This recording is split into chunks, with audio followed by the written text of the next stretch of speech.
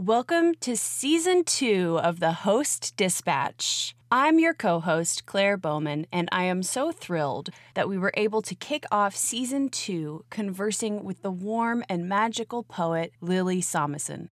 Lily is the Spring 2021 Host Publications Chapbook Prize winner for their chapbook called Mistaken for Loud Comets, forthcoming in February 2021. Lily Someson is a poet and essayist from Chicago. She is a winner of the 2020 Eileen Lannon Poetry Prize with the Academy of American Poets. She is currently a first-year poetry MFA student at Vanderbilt University and an assistant poetry editor of the Nashville Review. The Host Publications team is over the moon about this beautiful new chapbook, Mistaken for Loud Comets. It is a collection of poems that peers deeply into experiences around incarceration, queerness, and the Black body in America. This is deeply personal work, and there is a tender heart at the center of this chapbook that made us fall in love with it at first sight. The pre-order link is live on our website, hostpublications.com, and the first 100 pre-orders will receive a fun party pack of accompaniments to Lily's work. And folks, we're getting close to 100 pre-orders already, so head on over to hostpublications.com to pre-order your copy today. On February 27th, tune in at 7 p.m. to the Malvern Books YouTube channel for the book launch for Mistaken for Loud Comets, and join us for a special reading by Lily Someson, followed by a Q&A. We hope you enjoy this conversation with Lily, and as always, thanks for listening.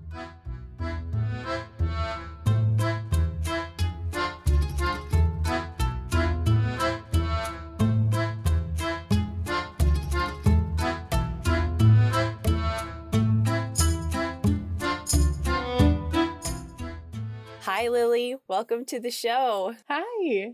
We're so excited to talk to you today. And there's so many exciting things going on with your chapbook, Mistaken for Loud Comets, which comes out at the end of February. So it's February 27th when Lily's chapbook launch officially is. Yeah. It's right around the corner. How are you feeling about it, Lily? I am over the moon excited. I know that we've been talking about, this book will feel real when it's in your hands or when it has all these aspects that make it a book, but it's finally feeling real to me.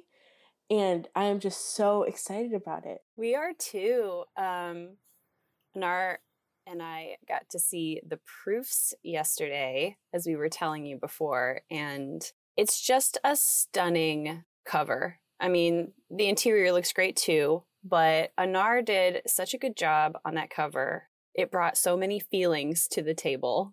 I would say too, and Lily, you can chime in on this, but the last steps of designing the cover, we had a Zoom hang where we shared our screen and talked about every detail and confirmed color, just really finessed it. And there was a moment where we were both like, oh, this is it. Yeah. There was definitely a click. Absolutely. I think especially because we had a lot of colors on the table for possibilities. So we had that indigo, but we also had an orangey, we had a pink color. And there was a lot of variations between those, but there was something about that indigo that just felt so perfect, very mysterious. And it had the exact vibe of the book. And it felt like when I saw that indigo color next to all the other colors, I was like, oh, it's no contest. That one for sure wins. Which is funny because that's the first one you sent. Mm-hmm. So it's so funny how that happens, how that was the original color. And I was like, oh, maybe I want to see more, but it was perfect. Every book, there's something like that where it's there's a point of oh, this is it. And then we're let's push it. And then we always return. But I really do think that that's such a, in terms of design, a rule of thumb is you have a great image if you can make it really tiny and multiply it, or if you can blow it up and it's still just powerful. And I kind of think that with like a gray cover, it's like you can have 100 colorways and it still says something about the work. And so I'm excited to create some postcards to mail out with your book. So exciting. I was just thinking about that indigo that you two landed on, and it reminds me of the very first piece of inspo that Lily, you gave us for the cover, which is that beautiful poster hanging behind you right now. Yes. It's got, you know, a different shade, but a definite purple going on. And I just really love that, like, it seems to have felt like so pure and so right from the very beginning. Like there seemed like there was a correct way for things to go with this manuscript. I would argue in every possible facet of putting it together. It didn't seem like, well, we have all these different options to choose from. We could do a lot of things. It felt like there was like a right way to do it, and we just had to figure out what that was. That felt unique to me from a bookmaking standpoint. Yeah, absolutely. And when we were trying to decide the title, that was also a big thing of thinking like, well, I want the cover to look like this. So will the title go with the cover, which seems kind of backwards thinking about it. But this poster print, which for the people listening at home, it's this old poster, I think from the 1940s or 1950s, but it could be older than that. And it's centered around the South Shore Line, which is a train line going from Chicago to Indiana. And when I moved to Chicago, that's the way I would always go home. But also growing up, it was just a huge marker for me of like every trip that we took to Chicago, all the times that we would travel, we would do it on that train. And so I believe a year and a half ago, I got this gift of this poster from my grandma, and it has this gorgeous, huge goose on it with like some geese just floating in the background, and it's this gorgeous, like royal purple color.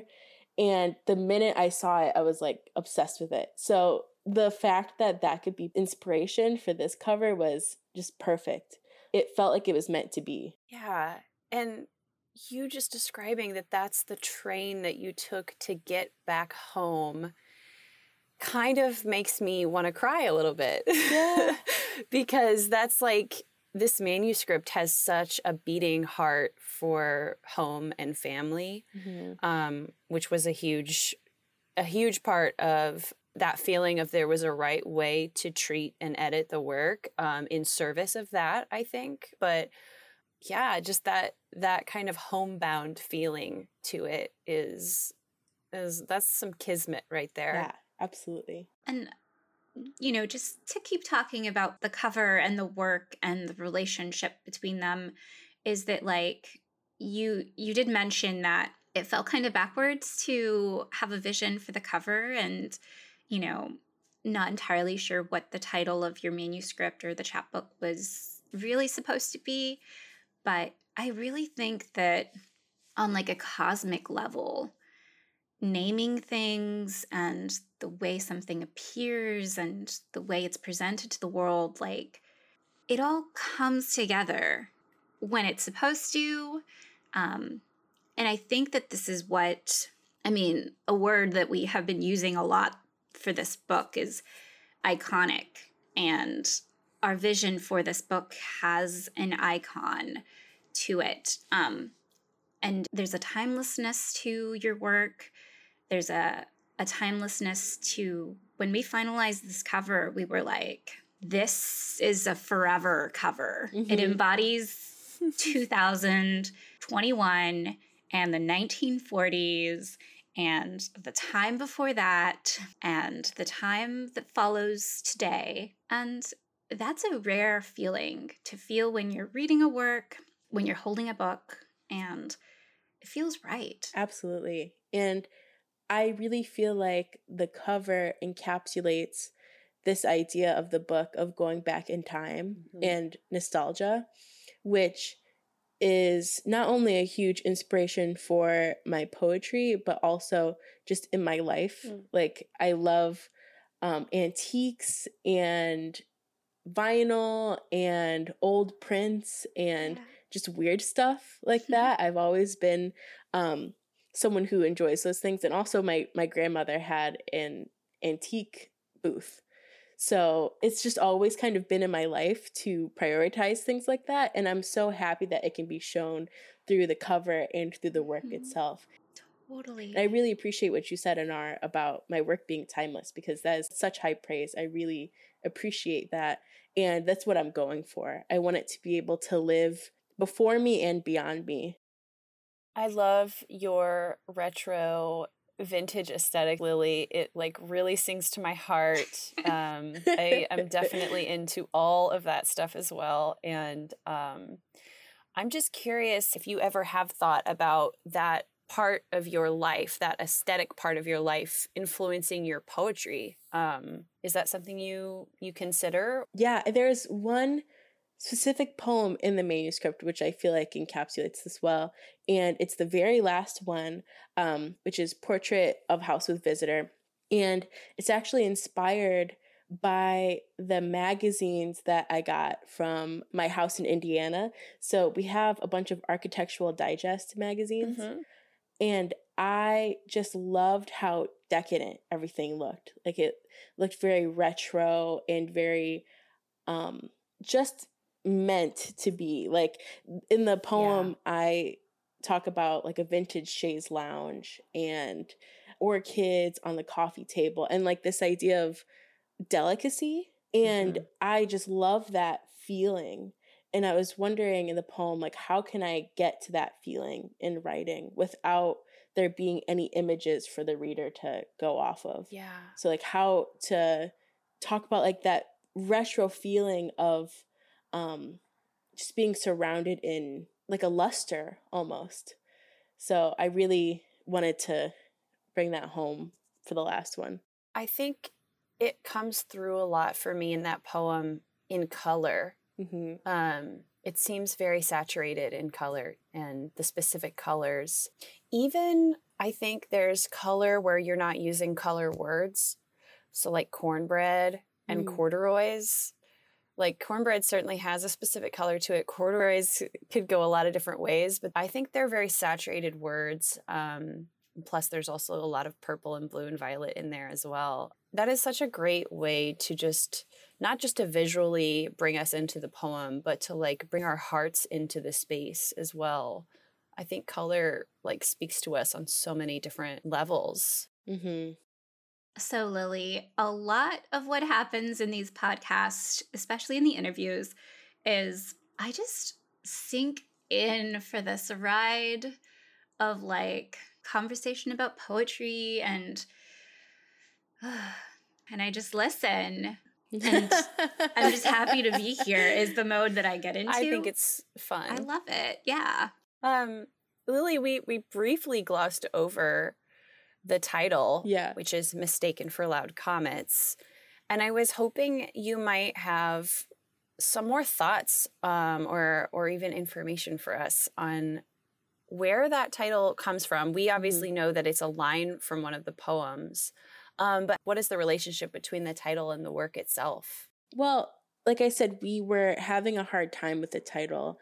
The original title was To Knock on Glass. And that was the title that I used when I first finished the book.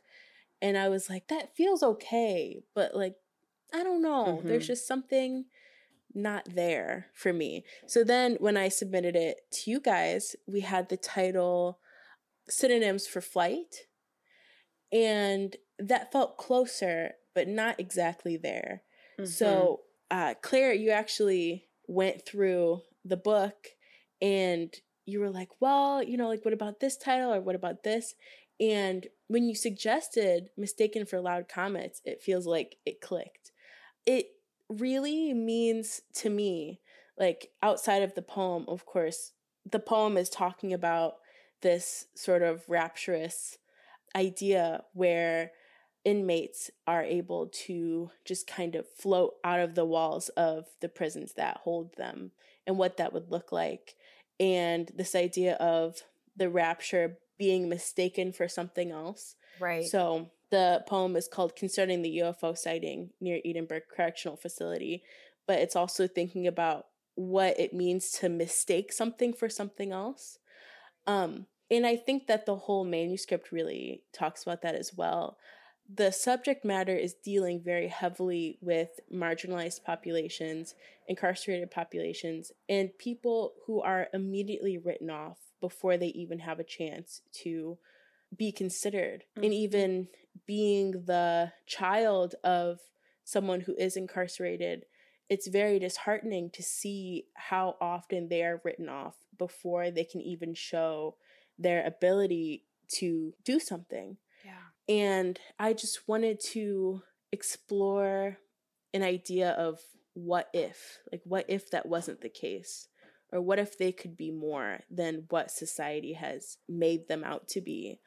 And if we could just see them as people instead of numbers or cellmates or people who are literally less than. I feel like inmates are not treated as people, I think especially in America. Oh my God. Yeah. So with the prison industrial complex here, it's just astounding to see how awful the situation has gotten.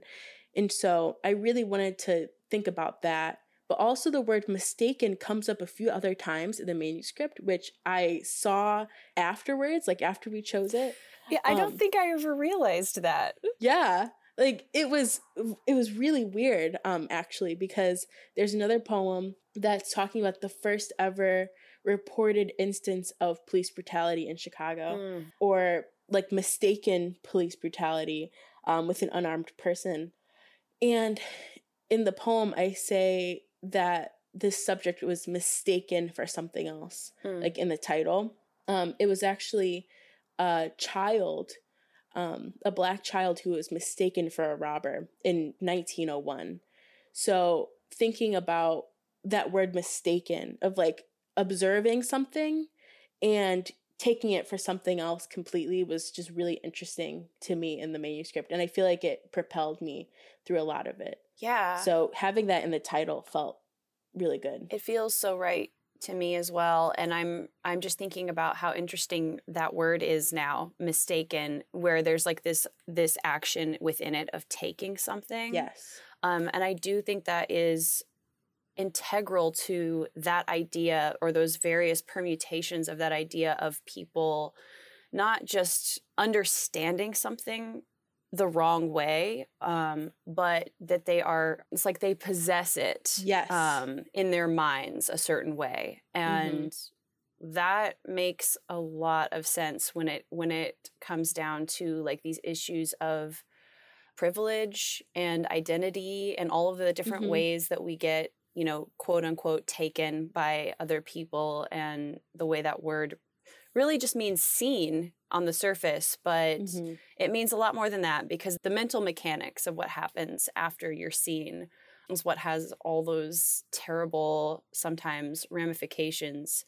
Yeah, that just like infect our whole society. I do love, though, how you've taken in the title that word mistaken and what the people are being mistaken for are loud comets, which really, it like blasts it open to possibilities. Like we're human, we're always going to mistake things for other things, but to like open up the possibilities of that and to sort of play with it and turn it on its head and mistake it for something cosmic and beautiful. Like, what if your assumptions about people were higher rather than lower, I guess? Yeah, totally. And that's the total thing I was going for when choosing the title, because it almost felt sci-fi to me. Like thinking about how comets don't make any noise, at least to our human ears. Down here on Earth, we don't hear any noises, but I'm sure that they're incredibly loud. We just don't know it.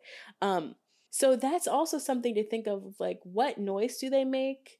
They're so far away that we will never know.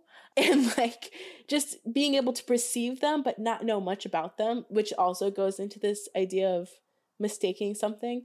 But I wanted to imagine people as everlasting, people as being outside of just humans, how we are in like our soul makeup, and how I wish that everyone could be looked at in that way, on that very grounding level of just being appreciated for who they are and not just perceived based on what they look like or what they've done in the past. Yeah, that's so funny that you say science fiction, because Anar, you say that all the time about this book.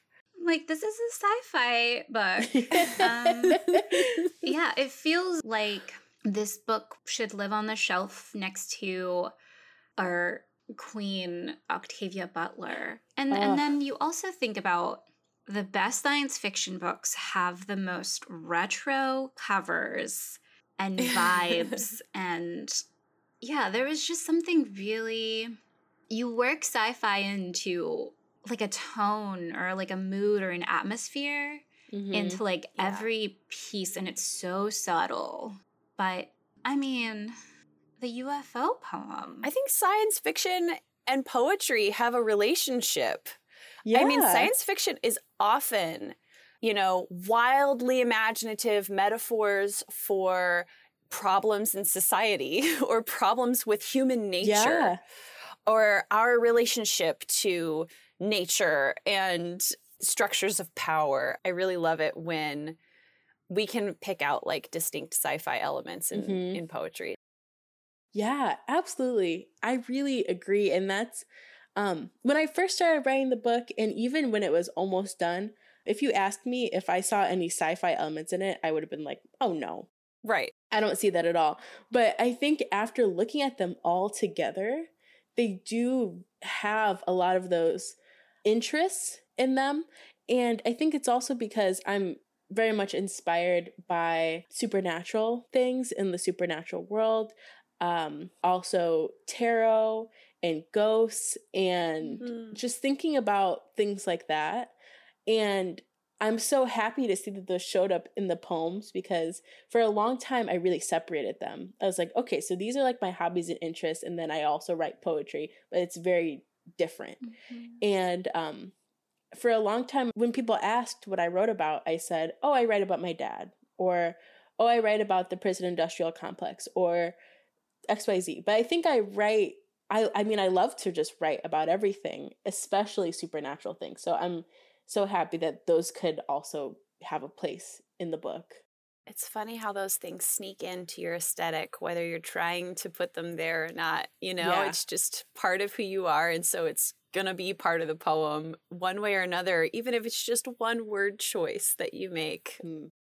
You've mentioned when you started this manuscript and when you have finished the manuscript, but I was wondering if we could just go back in time for a second and talk about how we became connected. Yes. Oh my gosh. this is so fun. I love to tell everyone that a couple of years ago, around this time, it was like January, February, Claire had just joined us at Host, and it had been, it's like my second or third year managing, and we were working on some books, and suddenly I was like, oh my God, I need to finish prepping for AWP. We didn't know anyone that was going to Portland because it's so far from Texas. So we were having lots of folks that were interested in reading for Ice Cream Social, but couldn't make it to Portland. And I was like, okay, I'm just going to tweet. Who wants to be on this woman in non-binary lineup for Ice Cream Social at an ice cream parlor? And the same day, I'm sure within hours, we filled up our lineup. And Lily was one of those people. And it was so thrilling to have shaped a lineup of people that I would not ever meet otherwise, and have now like made lifelong friends from that group. It was one of the best readings I've ever been to, that I've ever curated. But Lily, you read pieces from this manuscript, and I knew that I absolutely needed to see this book in the world when it was ready. And it was this feeling of like beyond selfishness. I was just like, I absolutely want to publish this collection. But it was also this thing where it was like, I will do whatever I can in my power, in my life, to make sure that this work sees the light of day, because your work is so important, Lily. And I'm so excited to be a part of bringing it into the world. But like the moment I heard you read these pieces, I was like, I need to see these. I need to hold these. And so to come to this moment in time and to see it manifest is such a powerful moment for me and for you and for us collectively. I am just so appreciative of hearing you say that, and it's just so affirming to hear that you feel that way. I just feel like you both, but I mean the whole host team, have always been so wonderful to me in every way that you possibly could. You know, when the book first got announced, people were asking me like, oh, you know, host publications, like what's been your experience with them? And I said, it feels like they're my friends. Like whenever we're on Zoom, it just feels like we're all hanging out and chatting. And it feels like we all have each other's best interest. And that is a connection that I will always cherish. The fact that I have always felt so embraced by you all. And I couldn't ask for a better place to publish this with. I don't know if I would trust anyone else with this chapbook. You guys just did a phenomenal job. So I'm just so happy that I responded to that tweet like 2 years ago. Like I always think about that too. Like how funny that all happened. I believe, one of my favorite authors ever, Hanif Phyllis Abdurraqib, reposted that. And at the time he was saying where he was, like he was doing readings and he was kind of going across the country. He was going to Mission Creek Festival in Iowa. And so I had his posts on like a notification. So the notification came up that Ice Cream Social was happening in Portland. And I didn't even think about it. I was like, oh yeah, there you go. I'm going to do that. And it's just so funny to see us now, like how interesting that could happen. And I think that also just affirms how faded this all felt. It felt like from the cover to the title to the way that the book ended up becoming a book, it just felt so meant to be. I agree. And we are so incredibly grateful that you submitted your manuscript and have allowed us to work with it, because it's exactly what we wanted to do when we were signing up to make chapbooks in the first place. And I feel like that whole situation seems to me like not even like fate. It's just like following a trail of breadcrumbs, you know, and just being like, well, this one makes sense. So this next step makes sense. And it feels right and it feels good. And yeah, it just one little thing at a time. It's crazy how much it can change life. Absolutely. But and Claire and I have been talking a lot lately about being open and welcoming rituals, and just when there's like a goodness in your intentions, I really do feel like it brings the right people and energy and projects into our lives. And I feel like that was one of those moments where it really confirmed what we were trying to do with Host and with our own lives and with our friendships. The intention is genuinely good. We want to publish and elevate voices that are saying really important things that shape this world to be better. Yeah, and that intention has been out there, and to patiently wait for your manuscript these years until you were ready was, really worth it.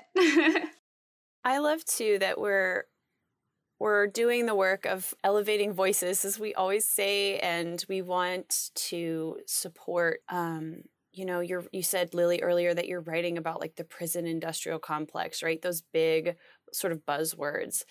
And you are, but what I love so much about your work is that you are bringing in those kind of headlines of what's going on societally and culturally for us right now and what we're processing and moving through. Mm-hmm. And like, it's so it's so very Lily at the same time. It's not a generic reporting back what's happening in the world or, giving some commentary on that. It is the poetry itself is, I think, poetry of the soul and of the heart. And I think it's a really important relationship for poets to consider, all poets from all different backgrounds, that we aren't just writing about what's going on in the world, and we're not just writing about ourselves. Those are not mutually exclusive things. Like, we are part of this world, and so it filters through us, and it has always felt to me so genuine and just essential to you, even when you are talking about those big concepts that are so important and difficult to talk about. Thank you. I really appreciate that. And I feel like my mentors and my friends and the people who all looked at the manuscript before it even was fully an idea really influenced that aspect of it specifically. I was talking to my mentor, Jenny Booley, who was my professor when I went to Columbia College Chicago. And I would give her some of my writing, and she said, well, I mean, I think you need to go deeper into this. Like, before I was writing about just like a lot of different things, but I hadn't really landed on the subject of my dad. And then also in that respect, how to branch off from that while also still talking about it. So she said, I think that you need to write through this. That's, essentially the reason why all of this happened, because even at the time I was a completely different major. I had no intentions of ever being a poet. I was like, oh, that's just like a hobby. Like, that's not a thing I'm going to do for my job ever. Right. Who would ever do that? Right. Exactly. Even though I had been writing for years, but I was like, oh, that's just not possible. And so having that conversation with Jenny really showed me that it was possible. And then also with Tony Trujillo, who did the introduction of this book, he is the one who really inspired me to get weird with it. So like, because I would always say, like, I would be in his office and I would say, is this too weird? Or like, what do you think about this? He's like, no, it's not too weird. You need to follow your gut with your own writing. Yeah. And I think without his amazing presence and push, the poems wouldn't be what they are at all. So I just am so appreciative to him and to Jenny, and also to all of the people in my undergrad and my MFA program, because they have been so kind and generous with their feedback. And it's just been like a dream. It really is like the best case scenario. Like, I really have like some of the best people in my circle that you possibly could. And so I just really appreciate that, because I can see it in the writing. And it makes me just excited to be able to write more and be able to connect with those people as well about their own writing and also about mine. Yeah. The mentors and the cohort are so important.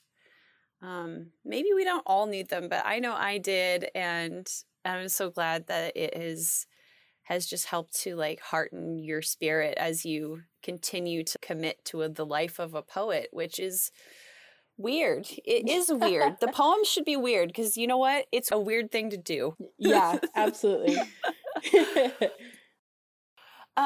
Lily, will you read to us from Mistaken for Loud Comets? Yeah. I have 3 poems picked out, and I feel like they all really speak to one another. So this first one is the UFO poem that we've been talking about. And it's also inspired by the Sufjan Stevens song concerning the UFO sighting near Highland, Illinois. It's called Concerning the UFO Sighting Near Edinburgh Correctional Facility. Suddenly, at dusk, everyone's fathers float out of their jail cells, all locks grown long again, their concrete ceilings opened up, beaming towards the heavens. It's some sort of rapture floating wildly above our heads, unidentified objects, orange birds of paradise dotting the horizon, father as in sky ballet, father as in never in the wrong place at the wrong time, boots lofty like there is so much to celebrate. All of the police have never seen a gun. They don't say a damn thing. Fathers doing somersaults, shackles nowhere, men mistaken for loud comets, Midwest America pointing upwards. Look, a second chance, a Doppler of white light, some blinking oblivion to witness and tell our children about. And this next one is inspired by a poem that my father wrote for my mother. It's Lisa, I saw so many geese coming out of a dark gray cloud. I must ask if you care that I saw them too. Birds, black feathered, flung astral and heavenward, carving the air hard with their bodies. My mother pretends she has not seen them, maybe, but I've always waited for their ascension, followed them down Route 20 until everything was winged and disastrous. These geese disrupt everything. These geese fly through the poem, the exosphere, demand to be touched by the hand of God or whatever's closest to it, paternal and otherwise. You call and ask for my mother, but I can't admit that I too have come out of something gray and cumulus, a thing who cannot love you correctly. Your voice, paternal and otherwise, asks me to write more letters, but I am suddenly her, just rounded at the edges, softer and more willing to listen. My Lisa, where have you been? I am hurried at the mention of her name. Here we watch as grief reroutes the sky, makes everything push back out. When the birds finally drop through the air, they all wear your face. And this is the last poem I'll be reading, and actually the newest poem in the manuscript, I believe. It's Portrait of House with Visitor. I invite my father to sit down in the poem. I ask him if God exists in captivity. I invite him into my space, which is to say we are near one another for the first time. I would like to build a room without a steel mouth. I invite him in, holes in his pants, punctured stars. A room with a stained glass window. We talk about normal things like normal people. A breakfast nook then. Little salt and pepper shakers, a kitschy tablecloth. I ask, are the windows too small? He whispers, to be black is to know death. He was in solitary for 6 months. My face, uncanny valley as he struggles to look at me. Our noses are the same, carved flat on round faces. I build, make the house bigger, less claustrophobic.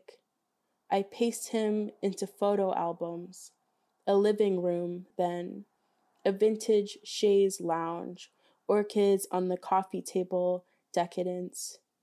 In the house, he talks slowly, measuring his life. They cut his locks in prison. In the poem, they're still there, but we have to pretend. He is 20 years younger. We paint murals in the living room. We cook his mother's recipe for cornbread. We fight over the remote. We bicker about the news like real people do. I build him new locks, new head for them to rest on, a body that was born free. I sew his pants, corduroys worn from walking, gardening, going to the store for milk. I'm playing God. We're still in the house, remember? We have to pretend. I paint the poem white with blue shutters. I choose the furniture for him to sit on, a new bed, white sheets with purple violets, no metal in sight. I build a poem around him, a world without confinement. Yellow light through a screen door, the outside mocking us with its magnitude. Thank you. Oh, Lily. Those were such great poems to hear together. Thank you. And, you know, I've been reading these poems over and over for the last 8 months and haven't heard you read them. So that just changes everything. You know, they're completely different poems in your voice. The father, particularly, feels like he just jumps off the page when you read those 3 together. And he is such a strong through line in the whole manuscript. I really feel like family is the heart of this, but he's like the beating heart, you know? Yeah. Yeah, absolutely. And I really wanted it to feel like he was here. Especially in the work and in the poems. Sorry. No, it's okay. You got me going too, so.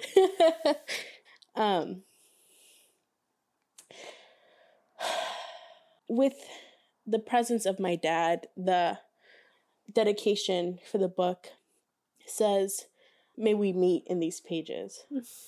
And I really wanted it to feel like I could be present with him, because I haven't seen him in, I would say, over 15 years. And he got released from prison on my birthday, December 2nd, 2019. And he unfortunately passed this summer.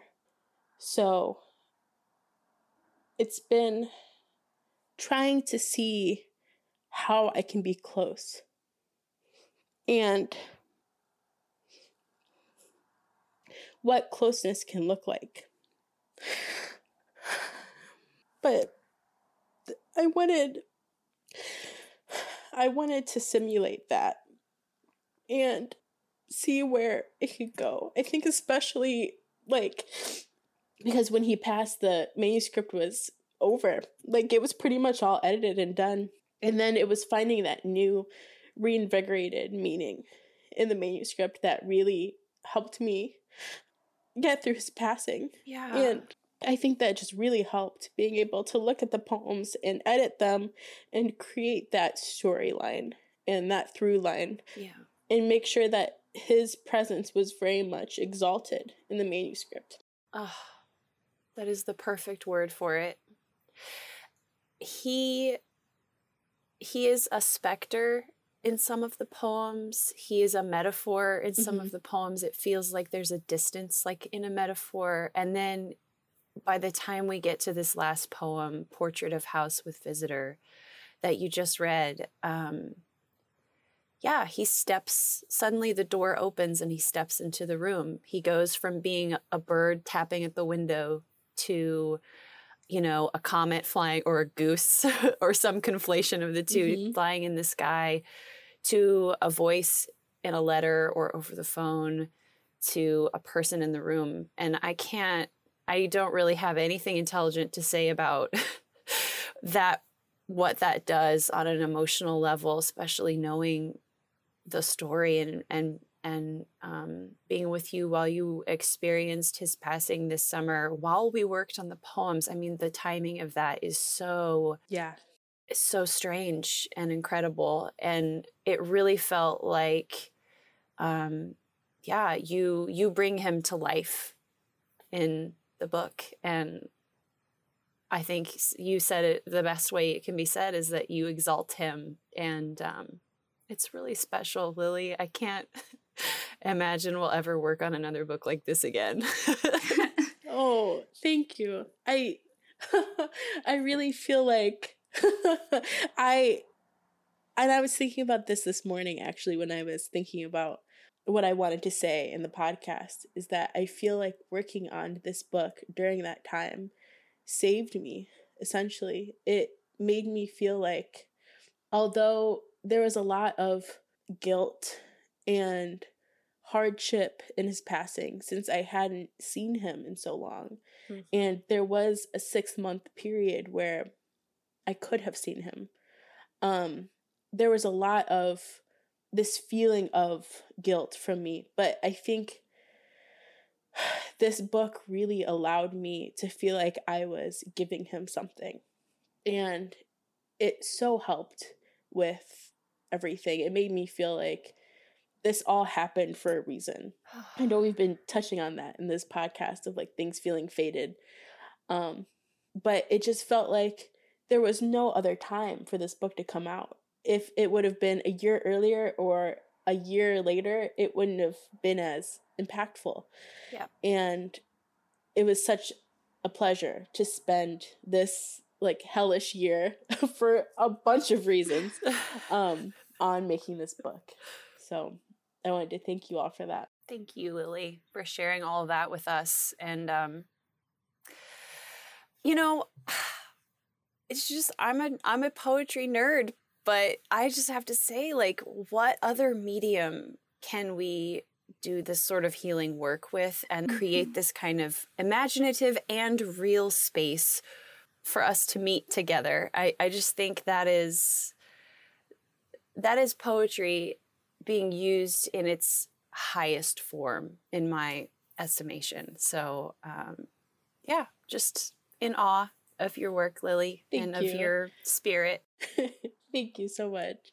I would like to, as we talk about your father and these poems, I do want to mention that something that was very unique about us working on this manuscript was the order of these poems, and how we didn't touch the order of these poems because they were written, for the most part, chronologically, and that they walk us through your relationship. And I think that is something we think about story and we think about arcs when we put a book together. And previous books have been organized by season, by date, by the way that the sun is moving through a book. And this one's driven by the arc of a relationship, which I think was really special and unique. Yeah, it had its own shape from the very beginning that we kind of knew we just couldn't touch, and we didn't want to, which was really special. I appreciate that. I feel like I was so ready to move the poems around, and then I was like, I don't think I need to, which is such a weird feeling to feel like I almost felt like I was over editing. And I was like, I don't think I need to move them around, especially because I not only have father poems in there and the arc of our relationship, but the work goes chronologically, and also as it goes farther, it seems to go back in time, especially on the maternal side of my family, thinking about immigrating to Chicago and what that means, and having the poems that go all the way back to 1901 or 1909, and having them be in the back of the book as well. So it almost feels like you're time traveling. Totally. Another sci-fi element. Yes, totally. Which I felt like that was so cool. And I'm so glad that we could also include those poems, because at first I was like, I don't think that these go with everything else. But when I was reading them, I was like, they do. They just tell a different story in like the same way. Yeah. So thinking about both sides of my family and also my race and thinking about how those things intertwine, especially with my dad being Black and my mom being white, just thinking about how those things can intertwine. Mm-hmm. So yeah, that was really a good part of the editing process for me, like realizing like, okay, these can stay. They're in their happy little corner and that's fine. Like, I don't have to edit them out. Claire and I love organizing a manuscript. It is our favorite game. It's a puzzle. And we got to a point where we were pretty much done with edits. And we we're like, all right, let's shape this baby. And we're like, oh, it is perfect. But you were like, yeah, I'm ready. Let's dive in. And we're like, no, Lily, it's told us what shape it is and that it's going to stay the same. And that's saying a lot because there's a lot going on in this manuscript. There are poems of very different shapes, which I think it's so beautiful with what you were just saying about family background, looking at that from a bunch of different angles and the interrelationships between them. And then we have all these poems that sort of mirror that by shape-shifting from page to page. And it's very fluid. It's not a rigid structure. So yeah, it definitely was a masterful organization. And I wanted to ask, speaking of time traveling, Lily, if you have come to perceive this manuscript, and now we can go ahead and call it a book, because it is a book now. Wow. Has your perception of this book changed over the past year? I'm going to assume that that's a yes, but I'm curious about how not even just your personal life having changed, but like the events of 2020, right? And no need to list them. Like, how did that change your relationship with the manuscript as we worked on it?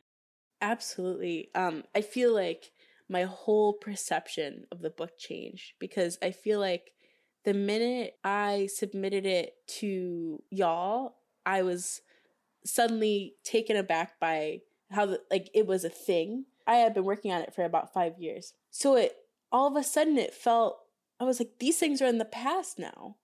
And it's not a thing that I'm just constantly working on. So that really dramatically shifted the way that I approached editing it.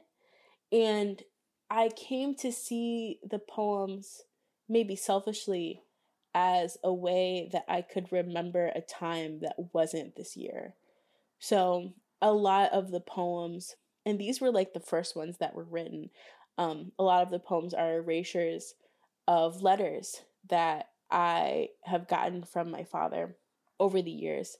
And the book and editing it allowed me to go back to a time when we existed at the same time, or even that like this year hadn't happened and it was a much more innocent time in my life. And also the book allows this going back in time of my parents' relationship, which is so interesting to think about. I think especially because in the beginning of their relationship, they were very much in love. And hearing the story of them meeting really inspired a lot of these as well. And just remembering a time when things weren't so hard, when it was very easy and you're falling in love with someone else and it didn't feel bogged down by all these other external factors like incarceration or like substance abuse or any of the other things that can really affect people. I wanted to boil it down to like a very pure moment, not only for me, but for them, because it just felt nostalgic to be able to do that and revel in that feeling, even if it's not there anymore. I think distance can be so important, distance in terms of time when editing, but also just in being able to enjoy the poems. Like they do completely change to us as we grow beyond them. And I love that this manuscript for you is a nostalgic place you can kind of come back to well after the fact. Yeah. To round us out, Lily, we like to ask some fun questions. Are you up for that?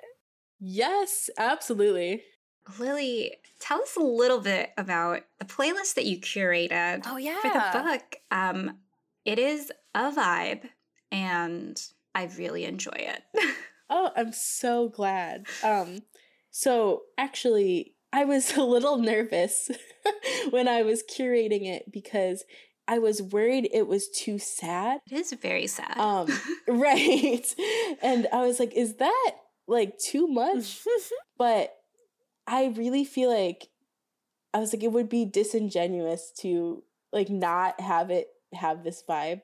And I think that it like starts off a little bit sad and then it goes up to like some more boppy songs. It has Kyoto by Phoebe Bridgers, Rhiannon by Fleetwood Mac, Running Up That Hill, A Deal with God by Kate Bush. Literally my favorite song right now. I'm obsessed with it. So it has like some really fun songs, which I think that the manuscript also has those moments of color and pop and interest. Mm-hmm. But at its core, it's, I mean, relaying this relationship that isn't necessarily poppy. So it really goes from that on to songs like Last Words of a Shooting Star by Mitski and Two Slow Dancers by Mitski, and rounds off with Pittsfield by Sufjan Stevens, which is my absolute favorite song from him, which there are a lot of faves. But it felt like that one was just perfect to end on because for a lot of these poems, I listened to that song specifically on repeat, like 30 times. I feel like that's like one of the only songs that I can write to. A lot of the times I need it to be completely silent when I write, but I was able to just like really get some poems out with that song. So I felt like it was a perfect one to end on. That is awesome. To talk about the vibe of the manuscript, but also like the place setting. Yeah. A lot of the songs are like called Indiana or Pulaski or Chicago, or it really just like talks about that area. And I thought it was just a perfect way to round it out. So obviously we're supposed to pair this playlist with the book, but let's say we've read the book, loved it, obviously. It's 6 months later. Where is the perfect place to listen to this playlist? Like, is there a spot anywhere in the world where we sit? Absolutely. It is driving in your car, specifically in the summer.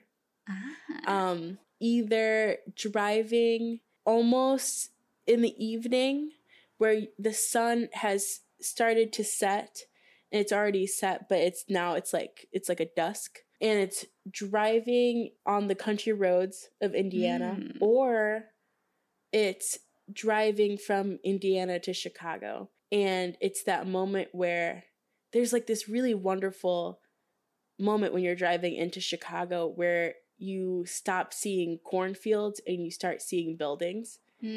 And the way that they sparkle is just phenomenal. And also, there's this really specific spot in my town, Portage, Indiana, and like also like in Gary, where you can sit on the coast of Lake Michigan and look out and see the Chicago skyline, because it's only about 50 miles away. But you can see it, especially at a like certain time in the evening, and it just looks amazing. And you can see also like the light pollution from Chicago just hitting the clouds, and it looks like it's almost floating. Oh, wow. It's so good. But I really feel like that's where, if you can get to those places, everyone should listen to the playlist in those places. That's what they're meant for. You're really speaking to my Midwest heart right now, Lily. You got it all lit up. Yes. You said cornfields, and I was like, I'm there. Totally. I always joke with people that this manuscript is like Midwest Gothic. Yes. Wow. So I feel that. We need to make a mood board with just the words we've used to describe this manuscript. I think that would be really fun. Just the intersection of Midwest Gothic and science fiction is pretty incredible to think about. Yeah, totally. All right. Summer 2021. Everyone get your vaccines. Yes. We're going road tripping. Yes. I love it so much. What other fun questions do you have, Claire? Let's see. Well, I really love the geese on the cover. It might just be too obvious, but if this chapbook were a bird, would it be a goose? There's like so many birds in the chapbook, in the poems. I was wondering if there's like another bird you think whose spirit this chapbook might inhabit even more. Yeah, because we have geese, we have crows, we have the dark-eyed juncos. There's a lot, but I feel like it would be maybe a crow. Well, either a crow or a raven, but I feel like crows are a little friendlier. They're smaller. They're more like sputtery. They move their tails quite a bit. And also throughout this whole thing, crows have been like the whole making of the manuscript, for some reason, crows have been just hanging out by all of the windows of the apartments that I've had. So like even right now, I can look in the tree right next to the window I'm next to and see so many crows. So Wow. At first I was like, that's kind of scary. Like it feels like an omen, but I've come to really enjoy their presence almost. So I don't know if it's just me, but like crows are around me like almost everywhere. So maybe it would be a little crow. Yeah. Yeah, I think that's my final answer. A little crow, like a baby crow. Yeah. Like an adolescent, like a spunky little teenage crow. Yes, totally. What I find fascinating about that is that there's no crows in Texas. And so I know you moved to Nashville last year, and it's really interesting that your bird for this book is present in that space, which is exciting. I was like, I know it's a bird, first of all. I just don't know what bird it is. And a goose just seemed too obvious. So I love that answer. I feel like we've asked you this before, Lily, but I do want it on the record. Yeah. What is your bird? So my bird's the blue jay. Claire, your bird? The cardinal. Lily, what bird do you feel most akin to? Ooh, it's a good one. I think that it would be a robin. Yes. I love robins. And actually, when I lived in Chicago, I was looking for a new living situation. And I just happened to, like, pretty much off the cuff, move in with my best friend, Drew. And this mama robin ended up making a little nest in our window. And we got to see up close and personal, like, her caring for her eggs and then them hatching. Wow. And flying away. It was like the best experience ever to see it so close. It was right in the window of our living room. So it felt very fated to like be able to watch that happen. But also robins, in my research of them, they're supposed to come up in your life when things are changing. So if one crosses your path, it's supposed to mean like pretty drastic change. It almost reminds me of the Tower card in tarot. Yeah. But I don't know if it's as dramatic as the Tower card can be. You are such a robin. They are like the sweetest birds. Thank you. The Tower is a little rougher, I think, but I do love that connection you made with the transformation. Yeah. And maybe I'm even just thinking about this because of the specific tarot deck I have. It's the Wild Unknown deck by Kim Kranz. Yeah. But the death card is this, it's like a little bird skeleton. So it feels like this wonderful new beginning, which I love the death card in tarot. I think it's one of my favorites because it means like this wonderful new beginning or this turning of a page towards something different. Yeah. So yeah, I feel like I think that they all kind of coincide. You are speaking both of our languages so much with the conjunction of tarot, which is me, and birds, which is Anar. You have really just done something really special to bring us all together, because Those are our wheelhouses, birds and tarot. Yes, absolutely. I'm a simple woman. I require only bird conversations, and yet I never have enough. Well, birds are like your spirit language, you know? Mm-hmm. That is totally how you have like special intuition and perception through birds. And I use the more conventional mode, which is tarot. I remember, just kind of circling back to the book with the original title, Synonyms for Flight. And you were like, I want to change this title. It's not right. Mm-hmm. And I was like, no. I was like, I need the bird. I need the flight, And then you came back with one demand for the cover, which was it must have this very specific goose. And I was like, okay, this is even. Yeah. We got the birds going. Like, I love that you're a bird person, Anara, because I am also a bird person. And I was like, there needs to be a goose on this cover. But we have been talking about this also, like, when doing the cover. But geese are so silly. They're like such a silly bird. So it's like, how do you make it more serious? And I feel like we did such a great job in that hard task, because you say like silly goose or like, and they're just kind of funny. They honk. Like they're such odd animals. And I was so glad that they got to live on the cover. I think especially because with Canadian geese, they're so family oriented. And I love how they're always going home. Like it felt so perfect. Full circle. Yes. Oh my God. So this is just an aside from the whole goose bird situation, but I don't even think I've mentioned this to you, Claire, but my nickname here at home is Goose Egg, and it is whittled down to egg, which then becomes Eggy. So it's like a sweet name where it's like, Goose Egg, you left the cupboards open.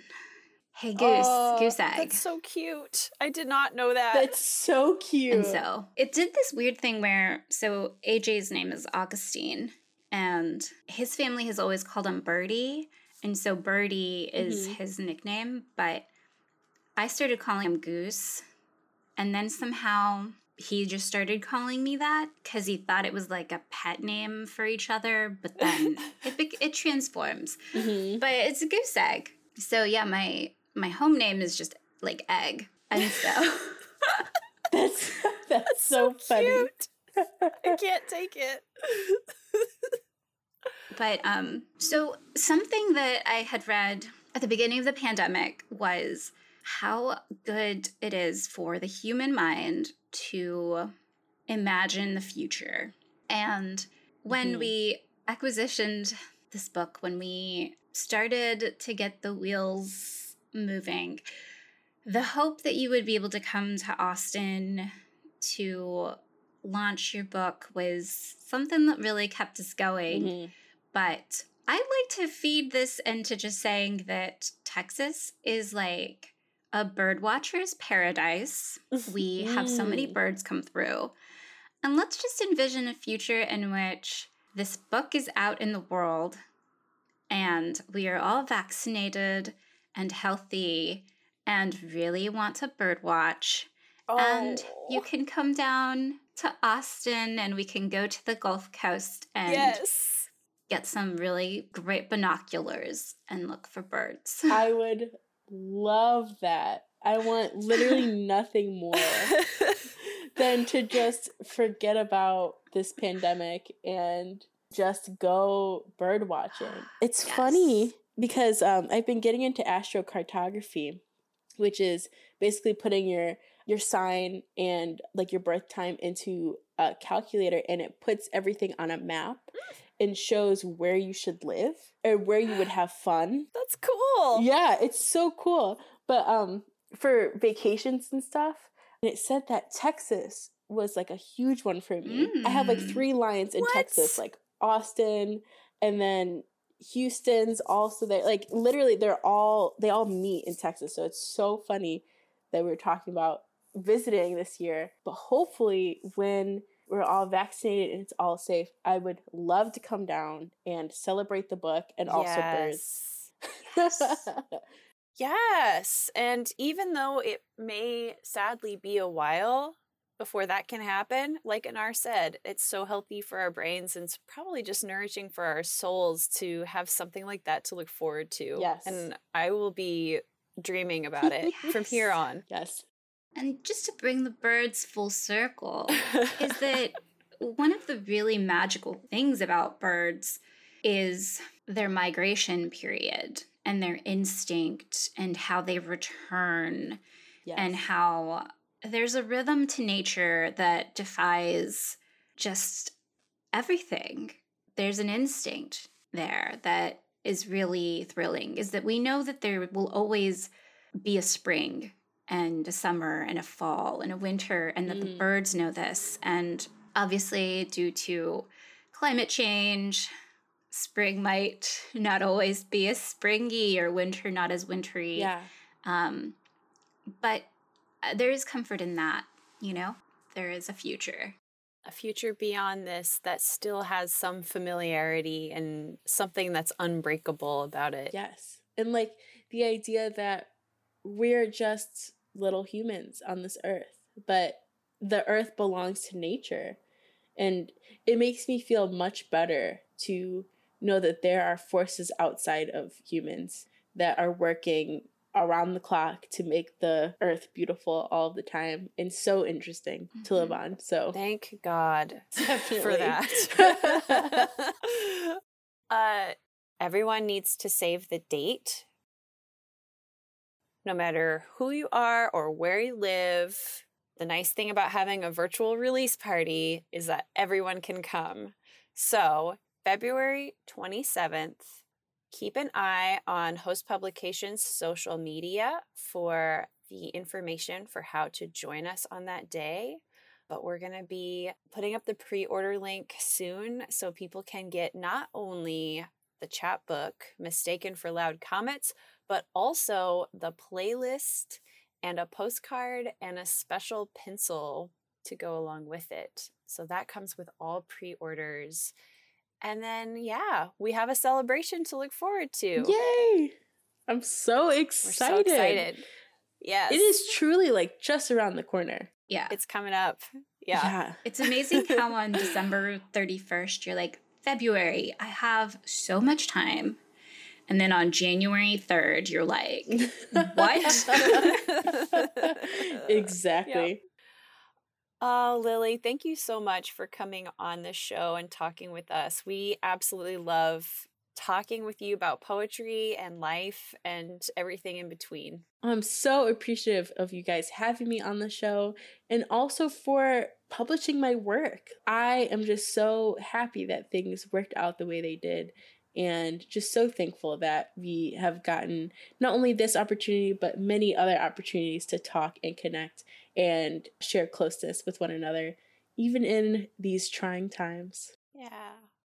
And here's to the future where we're all bird watching, hopefully in like cool matching like 70s jumpsuits. That's how I imagine it.